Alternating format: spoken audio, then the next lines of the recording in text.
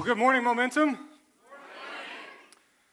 My name is Brantley Johnson. I'm the executive pastor here at Momentum Church. Woo-hoo! I love all the bass in the room. It just makes me so happy. I feel like I should go chest bump somebody right now. It's been a while since I've gotten to preach, and I'm really excited to be here today. And this morning, we're not going to waste any time. So if I could get you all to stand up with me, we're going to go to Isaiah chapter 43. Isaiah chapter 43. This is verse 1. But now, thus says the Lord, your Creator, O Jacob, and He who formed you, O Israel. Do not fear, for I have redeemed you. I've called you by name, you are mine. Today we're talking about the cup of redemption, the third cup of the Passover meal, and we've gone through save people, and change people, and all of this. We're on to redemption, and this spoke into my heart. It's no longer speaking to my head, it's speaking to my heart. So I want you to close your eyes with me, okay? Don't worry, nobody's going to chop you in the throat while you've got your eyes closed. Okay? I want you to close your eyes, though, all right? And as I read this to you, I want you to focus in and try to just hear the voice of God, not my voice, the voice of God just speaking to your heart for just a minute. But now, thus says the Lord, your Creator, O Jacob, and He who formed you, O Israel. Do not fear, for I have redeemed you. I've called you by name, and you are mine. Repeat this after me. Do not fear, for I have redeemed you. I have called you by name. You are mine. Y'all can have a seat.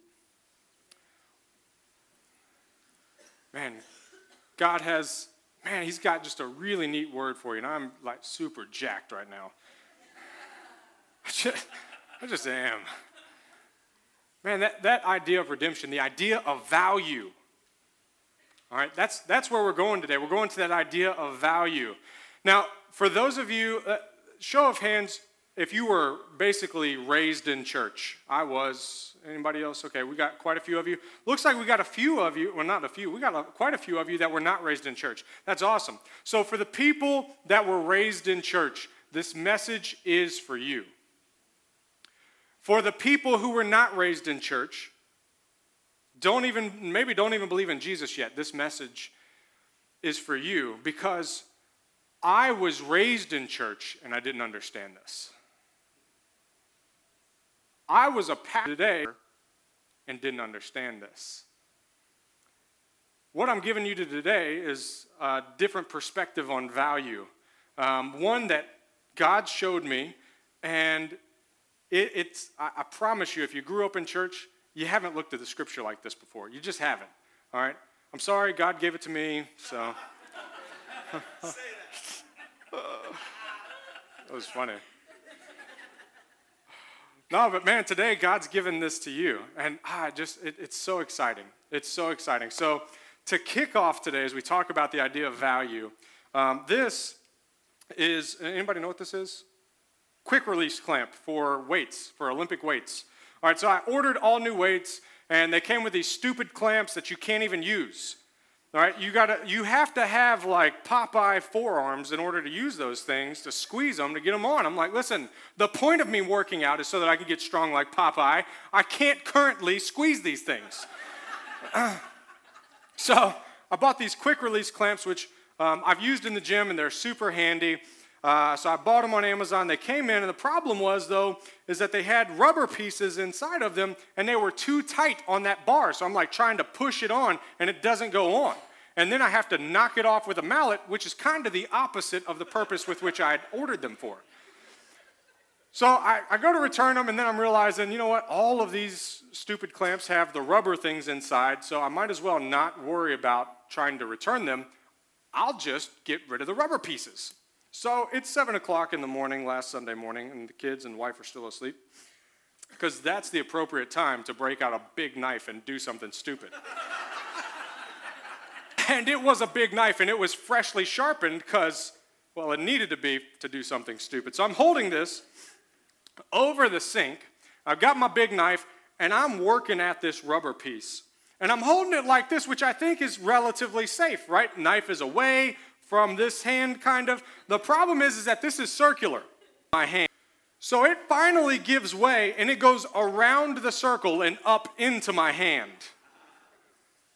And it's a lot better. But at the time, there was a lot of blood. And if it gives you any indication as to how deep the knife actually went, like, I didn't stop the knife, my hand did.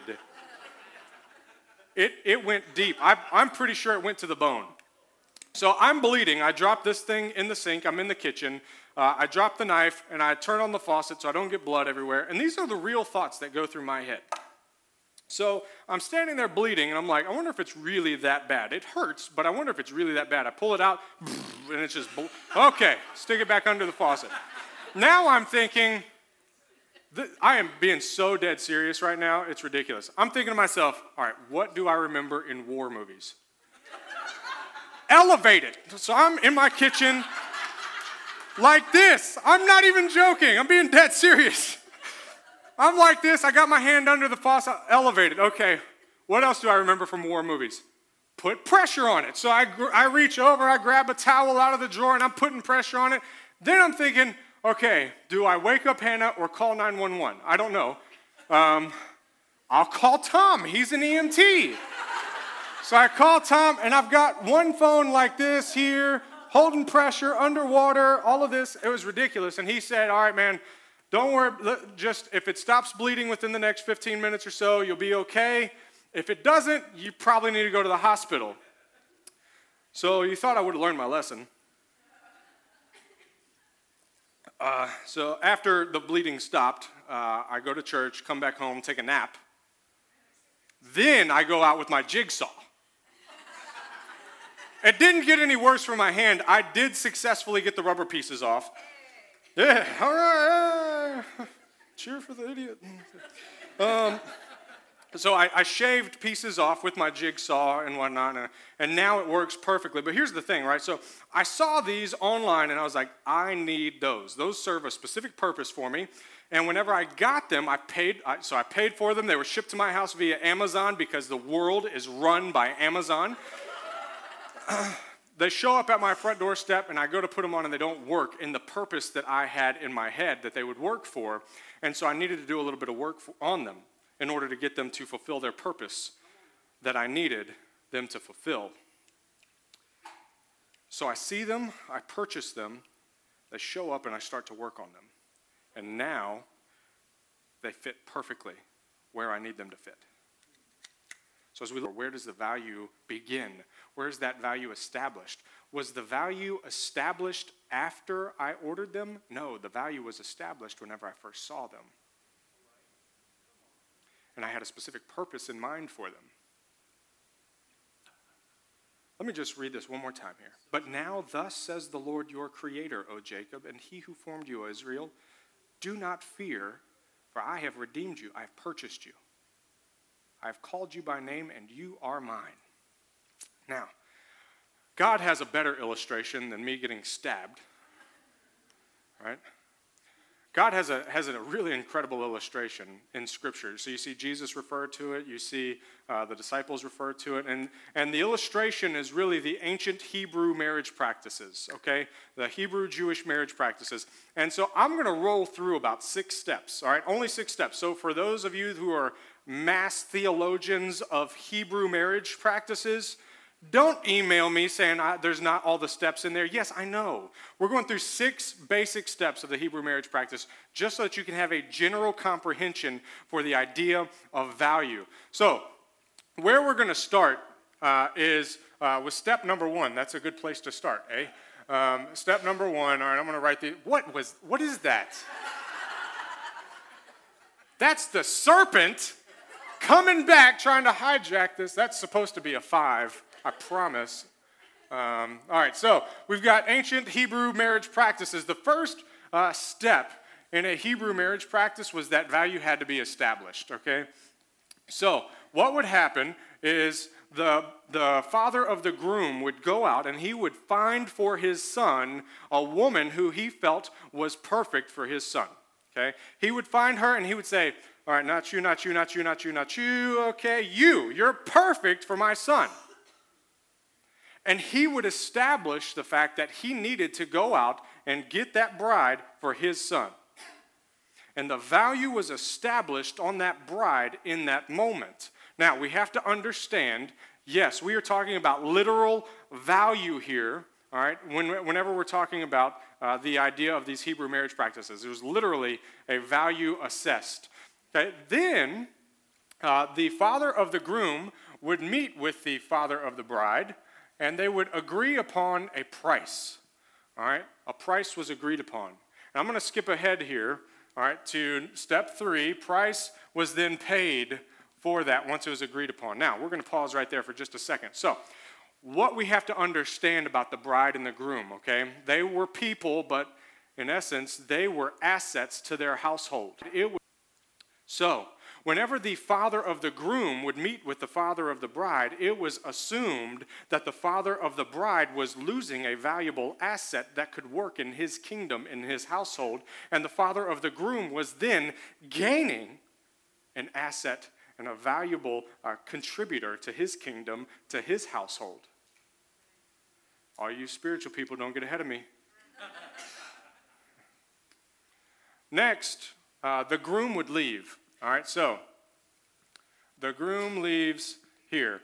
Now, at this point, at step 3, whenever the price is paid, they're married, okay? Whenever they agree upon that price and it's paid, at that moment in time, they are now officially married. Now, this is called the betrothal stage, but then what's going to happen is that groom is going to leave for a while. Generally, it was customary for the groom to leave about a year, but sometimes longer, just depending on the situation.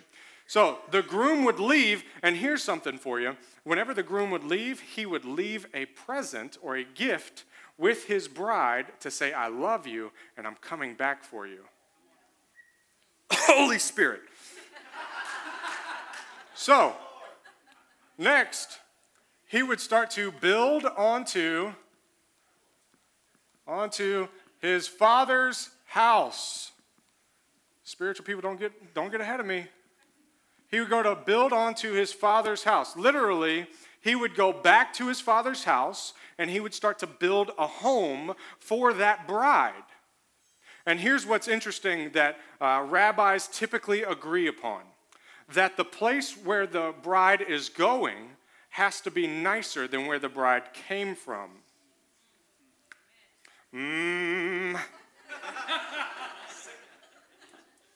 This is good stuff. Somebody should preach this.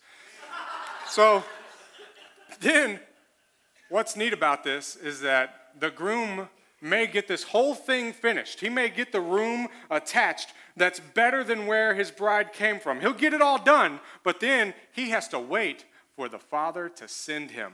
The father sends the groom. He sends the groom back to collect his bride. So today, I mean, we're not talking so much about the idea of building onto his father's house or father sending the groom. Today, we're looking at that idea of value, redemption. The redemption practices were that first value had to be established. Value had to be established.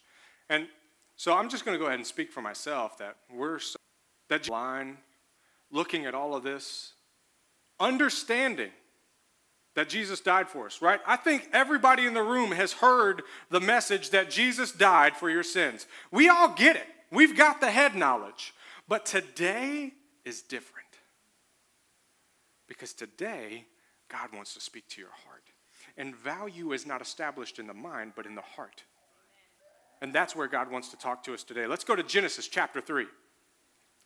Genesis chapter 3. And I'm going to read from the screen. All right, so this is Adam and Eve, And they're in the Garden of Eden. They heard the sound of the Lord God walking in the garden in the cool of the day. And the man and his wife hid themselves from the presence of the Lord God among the trees of the garden. Then the Lord God called to the man and said to him, "Where are you?" He said, "I heard the sound of you in the garden, and I was afraid because I was naked, so I hid myself." And God said, "Who told you you were naked?" This is where value is established. Let me explain it a little bit here.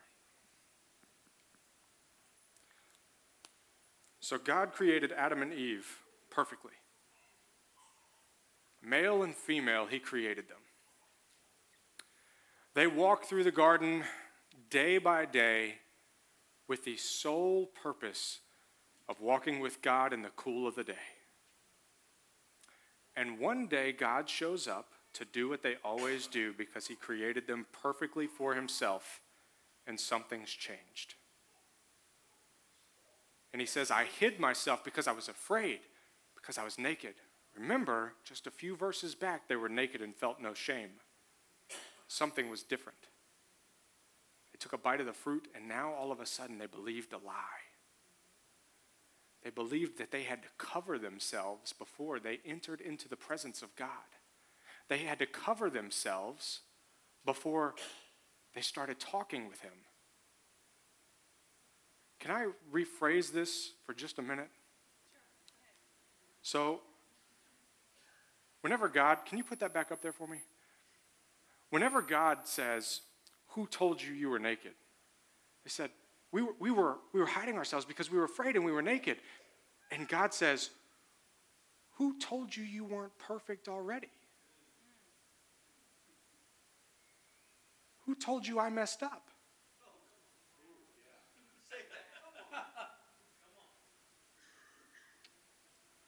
See, in the Garden of Eden, we see where value is established. It's at least the first time that it's spoken. Who told you you weren't good? What lie did you choose to believe? So we see in Genesis chapter 3 where our value is established. Let's go to Genesis 3:15. This is going to freak you out. Genesis 3:15. See, if you remember, I told you that the father of the groom would have to meet with the father of the bride. So whenever Adam and Eve took a bite of that fruit and they fell into sin and death and darkness entered into the world, they were no longer belonging to God our Father, but now they belong to a different father. The father of the groom enters into the garden and meets with the father of the bride. God's talking to the serpent here. He's talking to Satan, and he says, "I will put enmity between you and the woman, and between your seed and her seed. He shall bruise you on the head, and you shall bruise him on the heel." And the price was agreed upon that Jesus would have to die.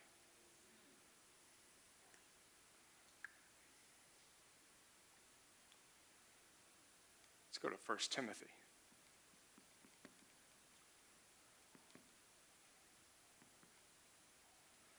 Yes, you can find this in the Gospels. I like this verse specifically with the idea that we are being paid for. "For there is one God and one mediator also between God and men, the man Christ Jesus, who gave himself as a ransom, a payment for all." The testimony given at the proper time.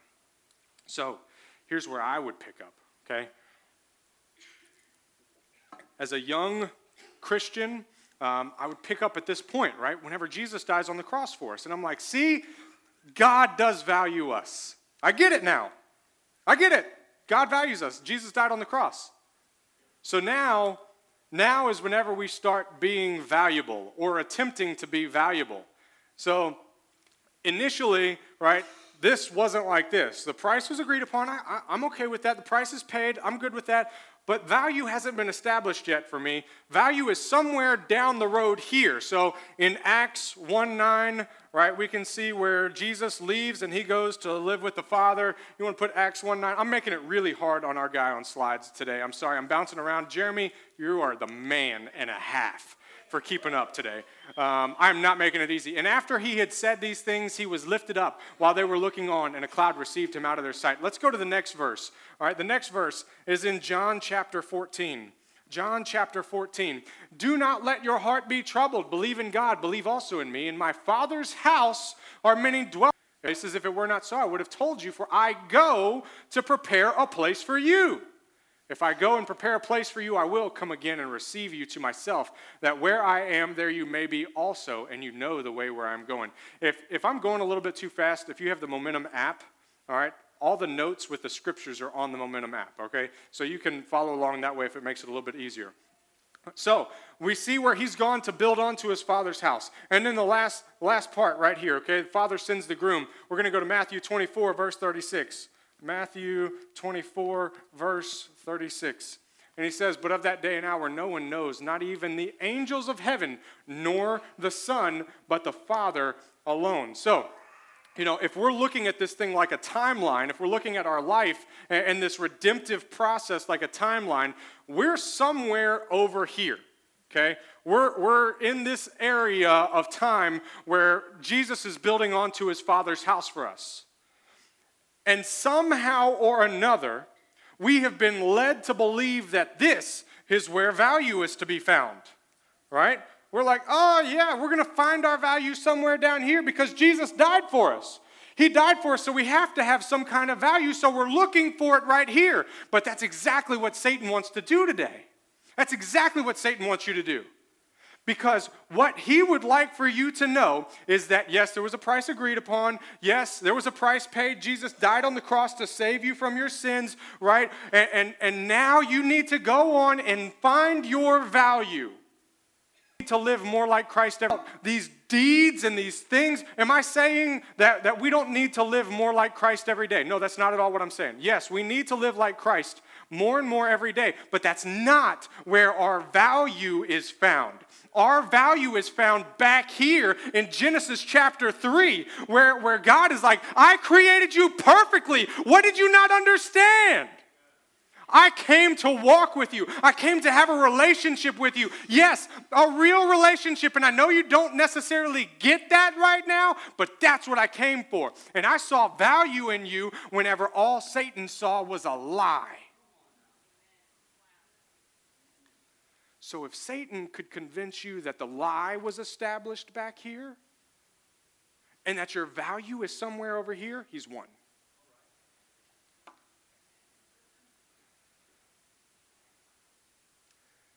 But that's not where value is established. Value is established before the purchase is made. The redemptive process starts with him seeing the best in you before you ever even were thought of. And see, but it's lies that we believe. At least I did. I don't know about you, but I did. I believed a lie for a long time. I had all of the head knowledge in the world. But God said, no. I didn't come just so that you would know these scriptures. I came so that I could walk with you in the cool of the day and speak to my perfect creation. Check out Isaiah 43 again. Isaiah 43:1. But now thus says the Lord, your creator. He's got to remind us, doesn't he? I created you. Hey, just so you don't forget, I'm the one that created you. And he says, I created you, O Jacob. This is important because Jacob and Israel, they're the same person. It's just different names based off of his time in life. So Jacob was the old, sinful, distressed guy. Israel is the one that was becoming perfected and was the good side of Jacob. And so he says, I created you, Jacob. Remember, I perfected you before you were ever even thought of. I perfected you. I created you perfect in my image, O Jacob. And I formed you, O Israel. Do not fear, for I have redeemed you. I have called you by name, and you are mine. Man, it's so easy to believe the lie, though. Let's go to Acts. I'm sorry, why did I say Acts? I love the book of Acts. It's not Acts, it's Romans. I just wanted y'all to go there this week, later on, whenever you're reading by yourself, and not while I'm preaching. All right, here we go, verse 21. I find then the principle that evil is present in me, the one who wants to do good. See, Paul is already realizing, he's realizing it right there. I find then the principle that evil is present in me, the one who wants to do good, for I joyfully concur with the law of God in the inner man. But I see a different law in the members of my body, waging war against the law of my mind and making me a prisoner. God, I can't do this well enough. It's like a war inside of me. Darn it, I see where I want to be and I just can't get there. It's the stuff that I want to do. I want to follow after you. And I know that my value is somewhere over there. And God's like, whoa. I'm glad that you want to follow Jesus and live like him, and that's what you should do, but your value isn't over there. Your value's over there.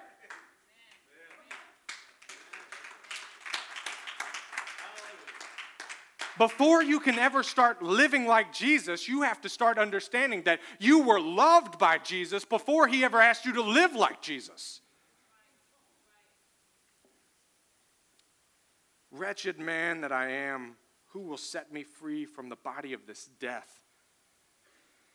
Thanks be to God through Jesus Christ our Lord.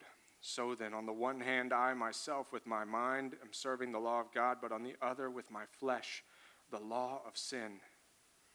Therefore, there is now no condemnation for those who are in Christ Jesus. And those are important words that you understand. In Christ Jesus.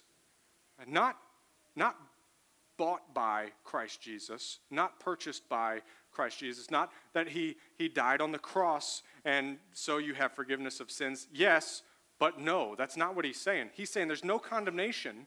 That lie that you chose to believe about yourself, as long as you are in Christ Jesus, in the value that he established for you, there's no condemnation found there because you were deemed valuable before you ever started sinning. You were deemed valuable in the midst of your sinning. I don't care how much you don't necessarily fit right away. You were deemed valuable before the purchase was made. And I will continue to work on you and shape you and mold that now that I'm working on exactly the purpose that you are designed for. But you need to understand that now that I'm working on you, that's not making you any more valuable. You were valued before the purchase was made.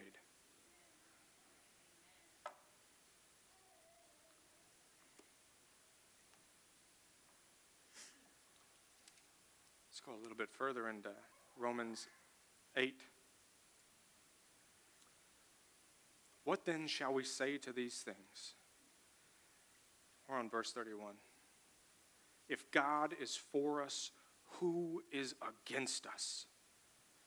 He who did not spare his own son, but delivered him over for us all, how will he not also with him freely give us all things?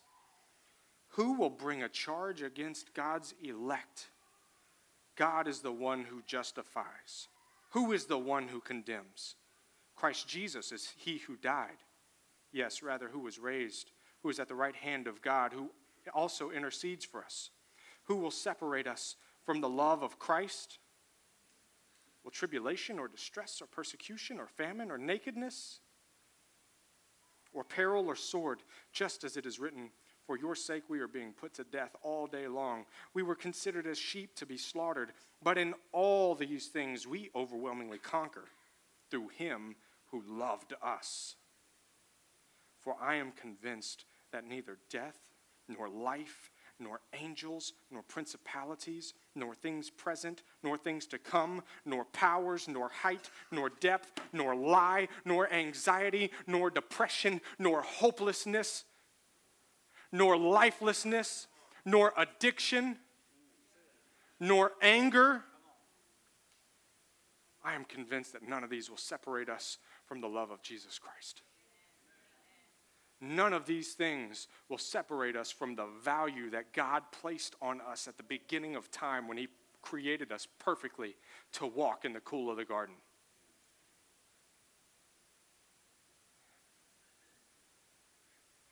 All of this is good information. It's all good information, and I knew it. But something had to change in my life in order for me to understand it, no longer with my head, but with my heart. All of this is good, but life change happens when it's God. You have to allow God to speak this directly into your heart.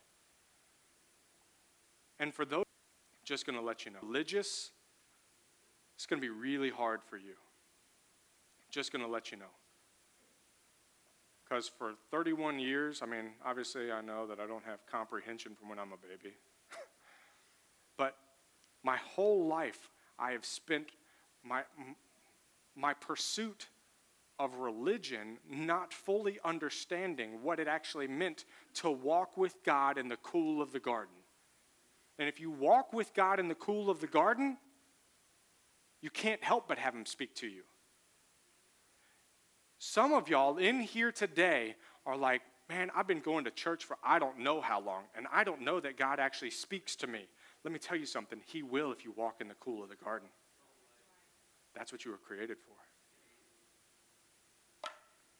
I'm going to give you something practical that I did. This is how God started showing this to me. Something practical I did. I understood, God, I don't need religion. I've got all the religion in the world. I need a relationship with you. And I've heard that it's possible. I've heard that you can do incredible things. But in order to see the stuff of God, you first have to know who God is and spend time with God. And I'm not talking about, because listen, I read my Bible, I pray at God a lot. But I needed to figure out, how can I actually have a relationship? It just doesn't make sense to my logical head. I'm very black and white. All right, God, here's what I'm going to do. I pull out my phone, and I set the alarm for 10 minutes. And I like to get stuff done, so I needed to have that 10-minute timer so that I knew that, all right, it's only this long, and then I can start working on getting stuff done again. So I set my timer, and I said, okay, God, I've got 10 minutes that I can give you right now where I'm not going to be thinking about other stuff. I'm not going to be worried about other stuff. I'm just going to sit here, close my eyes, and hope that you show up. Because I want a relationship, and I don't know any other way to start. Everything else that I've done religiously doesn't work to build a relationship with you. But I need you to just show up and spend time with me. However that looks. I don't know how that looks. Just take 10 minutes and spend time with me. I closed my eyes. And God showed up. And you know what? Man, it was crazy. I'd never experienced it before, man. I thought I was good in my faith, like I was good with it. And whenever I got before God and God was there, was worthless from him, all I could feel in that moment was worthlessness.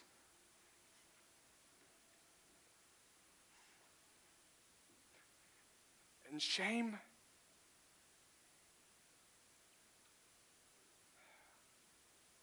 I was like, God, I didn't expect that. I thought I had it all. I thought I had it all together. And he was just pulling it out of me. And after a few times of that, I started calling it my counseling session with God. Because he was pulling stuff out of me that I didn't even know. They were deep within me, and he started speaking to my heart. And one day I said, okay, God, I know how I feel. I know how I really feel now about being in your presence. I'm unworthy and I'm ashamed. I need to know what you think of me, God. I need to know what you see as my value. He gave me just a few words. He said, you're gentle, you're strong, you are worthy because I have made you worthy. And you're courageous. And man, that was the first time I knew that God was speaking about the value that he established on me. That even though I didn't feel all of that stuff, I now knew what God thought of me. Some of y'all in this room, y'all need that. Because some of y'all are sitting here, mentally you feel like Israel, but emotionally you feel like Jacob. And so today, we're going to close in prayer. And I'm going to have Pastor Ross, myself, and Pastor Marvin on this side. I'm going to have Pastor Amy and Pastor Stephanie and my wife over here on this side. And any women that want to come forward, please come to this side. Any men that want to come forward, come to this side. So if you haven't experienced what it's like to have God speak directly into your heart, I want you to come forward and just let us tell you what it's like. Let us pray over you. And it's not words of affirmation like, man, I didn't get enough when I was little. I didn't get enough at work. I didn't get enough for my family. So I need to hear good words. I need to hear good words so I can feel better. No, that's not what it is. It's a direct relationship, a direct connection with God. And if you haven't felt that yet, if you don't know what that's like, come down to the altar. Let's pray for you. And then you go home and it's real. I can tell. You seek him out because it's real. I can tell you because I've been on one side where down here somewhere I looked for my value. I looked for a long time. And I was convinced that relationship wasn't for me. I just must be different than these other people that I've heard about that have had real relationships with God. I just must be different. God, I love you. I love that you sent Jesus down to die for me, but I just don't get the whole actual relationship thing. And then whenever I made myself available, God showed me that your value was back here. And I just need you to walk in the cool of the garden with me. Nathan's going to lead us in a worship song, and Mary. And if you want prayer, come down forward. Let us pray for you. Let us let you hear the voice of God.